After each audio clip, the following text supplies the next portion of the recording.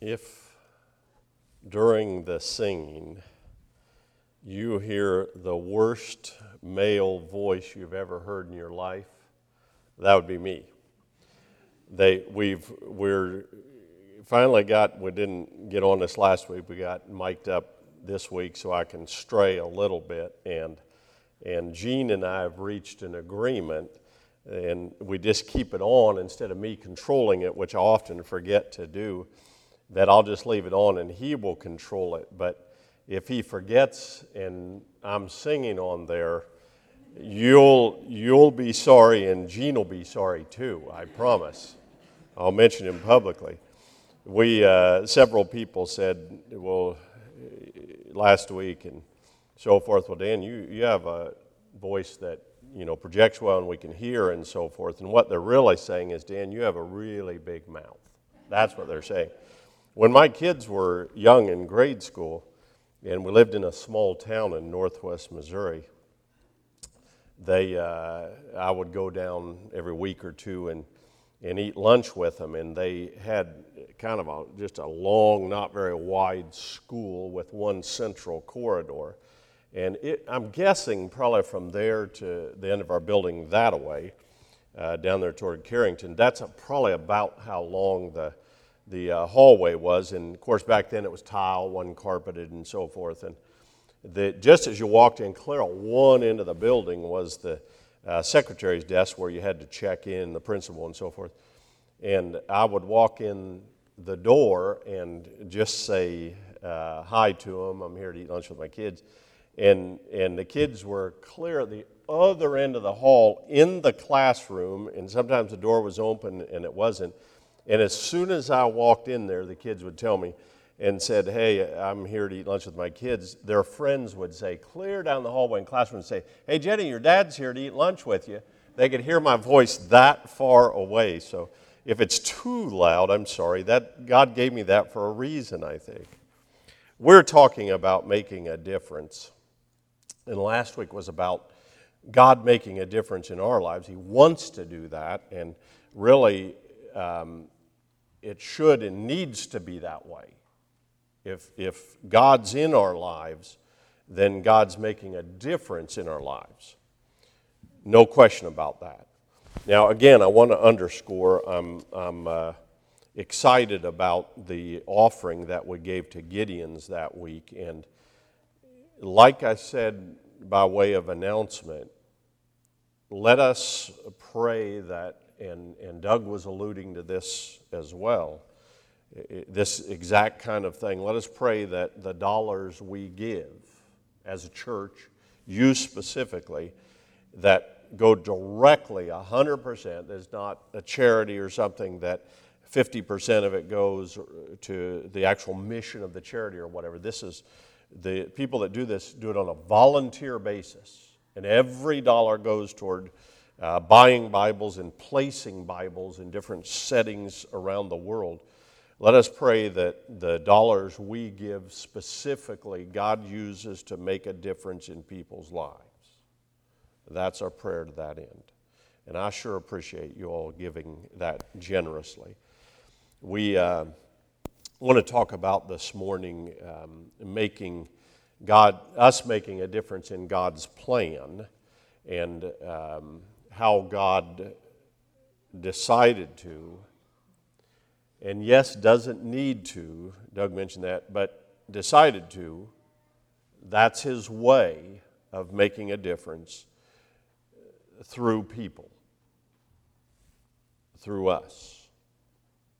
Maybe you already know some of what your role is in that. Maybe you don't yet. Maybe just part of it. Let's look into that this morning. Of course, our culture wants often to blame God and denigrate God and marginalize Christianity.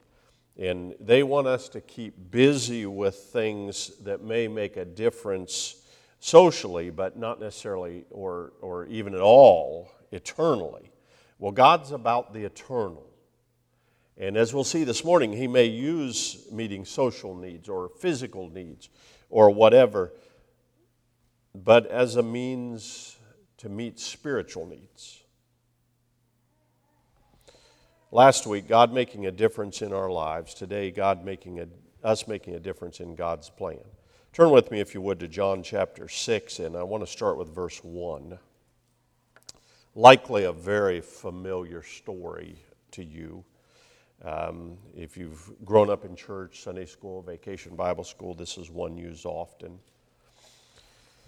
This is the only sign like this, miracle like this, that's found in all four Gospels: Matthew, Mark, Luke, and John. John records that sometime after this, Jesus crossed to the far shore of the Sea of Galilee, that is the Sea of Tiberias, and a great crowd of people followed him. And they followed him because they saw the miraculous signs that he had performed on the sick when he healed people. And they wanted to see more of that. They were amazed at that, maybe even a few of them to be healed themselves. So Jesus went up on a mountainside and sat down with his disciples, his closest followers. And the Jewish Passover feast was near, it was close. When Jesus looked up and saw a great crowd coming toward him, he said to Philip, "Where shall we buy bread for these people to eat?" He asked this only to test him and the other disciples, you see, because he already knew what he was going to do. He already had in mind what he was going to do. And Philip said, 8 months' wages. A person could work for 8 months, for 2/3 of a year, and still not be able to buy enough food for everybody here to even have one bite. And he was right. It's true. Another of his disciples, Andrew, Simon Peter's brother, spoke up and he said, "Well, here's a boy with 5 small barley loaves and 2 small fish." But notice this question. I like this. I never really noticed it before. "But how far will they go among so many?"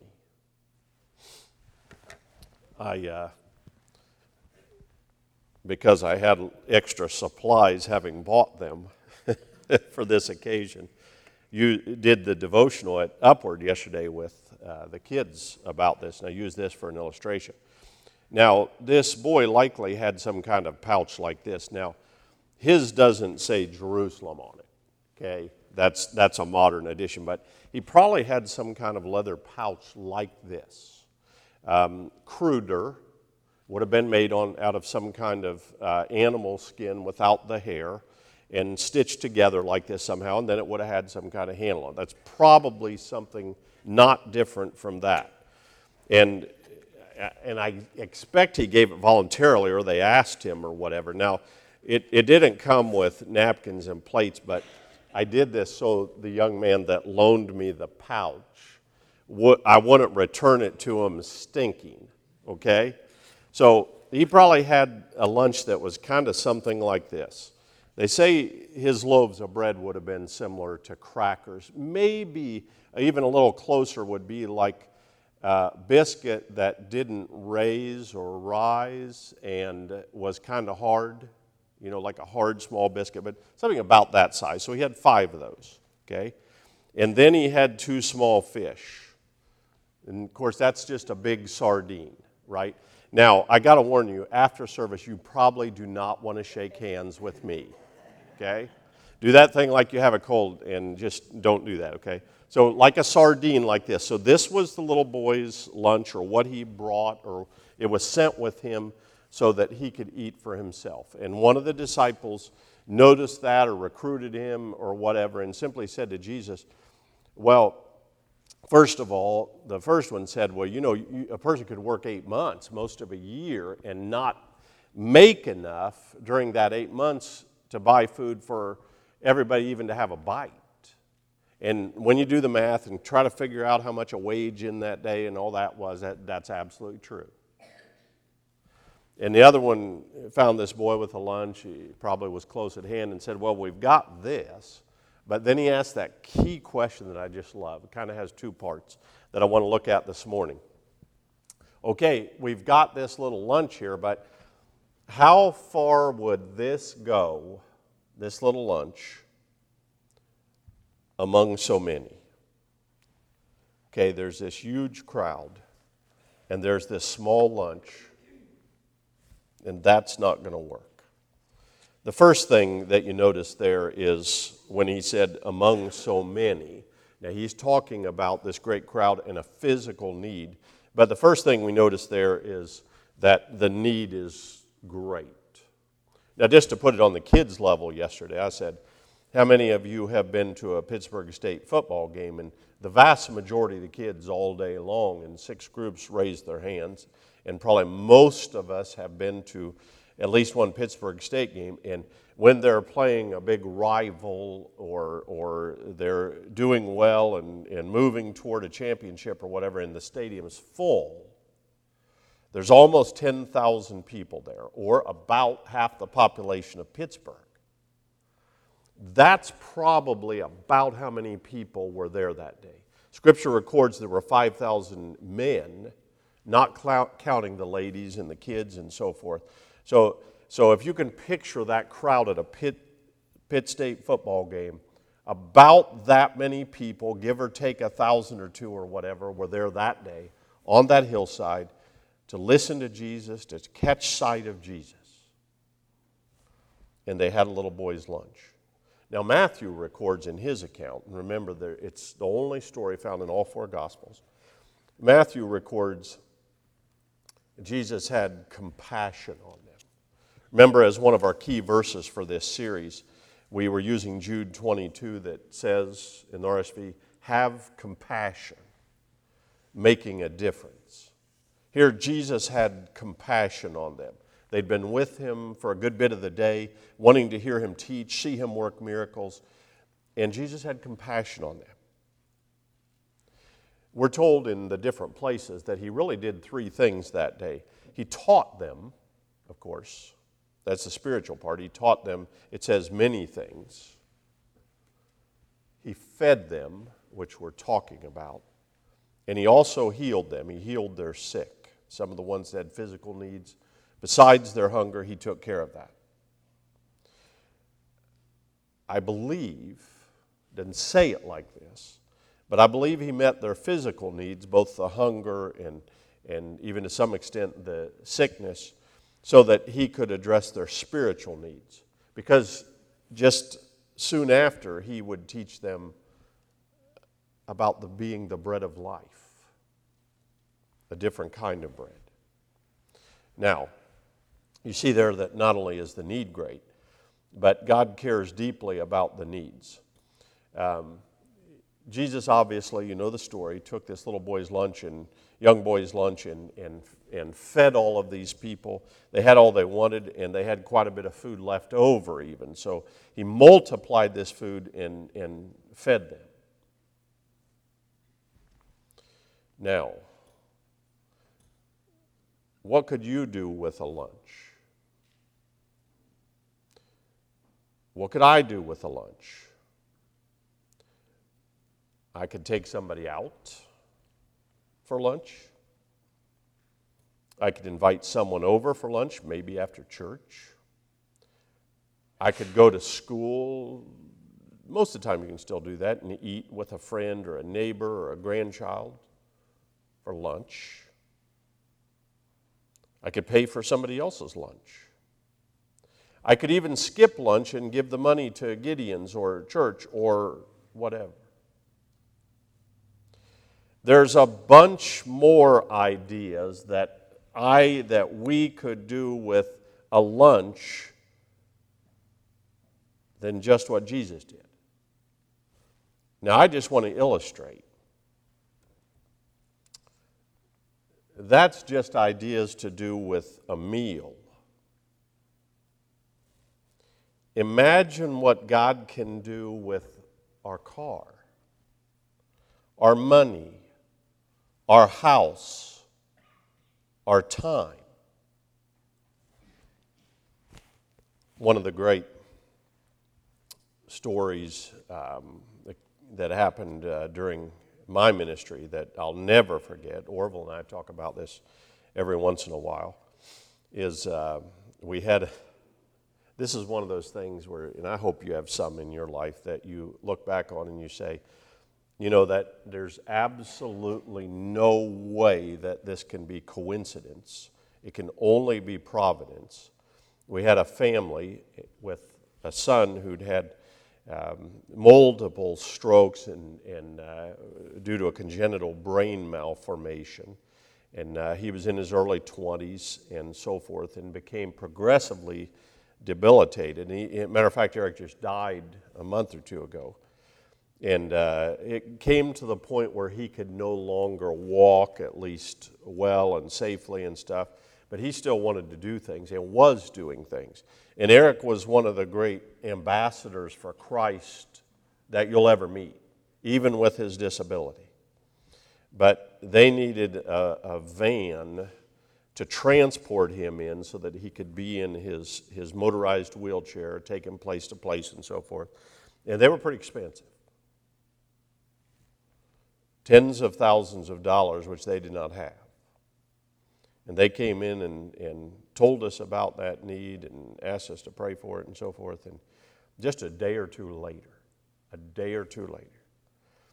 a fellow in the church came in and he said, Dan, my dad was in a situation where he needed this van to haul him around in. And he, as you know, he just recently passed away, and I'd like to donate this to somebody who needs this. I have never, in 37 years of ministry, had anybody ask for one of those before. I've never had anybody volunteer one of those before. And that happened within just a day or two of each other. God putting that need and that provision for a need together. Only God can do that. It's not coincidence, it's providence. How far will they go among so many? That how far will they go means, we've got this little boy's lunch here, but we really don't have much to work with.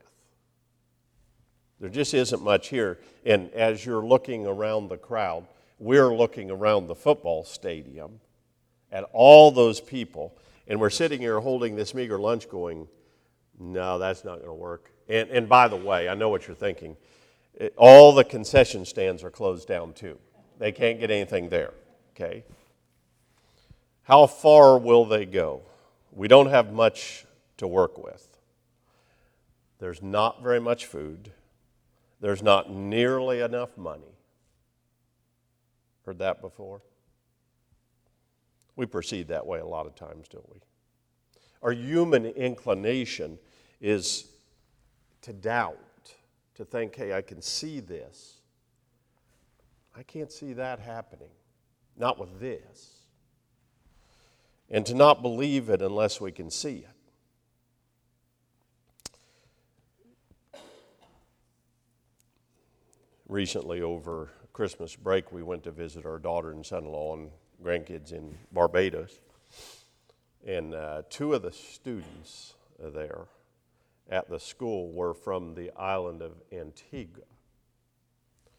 And to my knowledge, and I know a little bit about the Caribbean and so forth, the islands and the churches and so forth, not a lot, but a little. To my knowledge, there was no church and no our type of church there, and no Christians that would have come to Wise as Bible college students. And so I asked Bryce one day, okay, you've got these students from Antigua. I didn't know we had any churches there. And he said, some of the students from here in the past, I'm not sure if it's when he was director or before that when someone else was, but some of our students here went there to Antigua and started a couple of churches where there were none.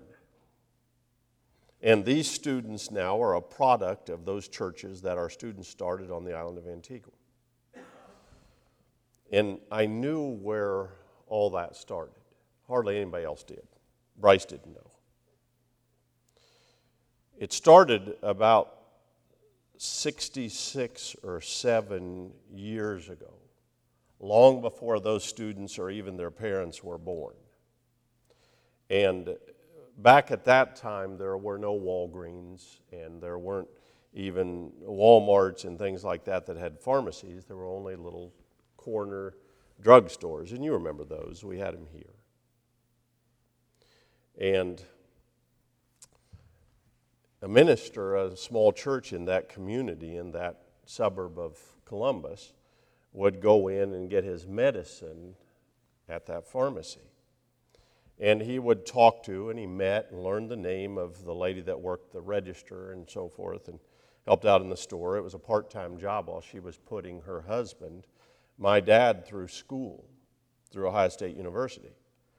And Louis Detro would go back and on occasion and talk to her and get to know her better, and then began inviting her to church. And eventually, my mom and dad went to that church, and they became Christians, and they became active, developed a passion for working with the youth, with the young people there, and then they moved out into the country and became part of a different church where they continued working with the youth, but then Dad became a deacon and an elder, and in 1975, much to my chagrin, being a sophomore in high school, I absolutely hated it. But they decided to go and become missionaries in Jamaica.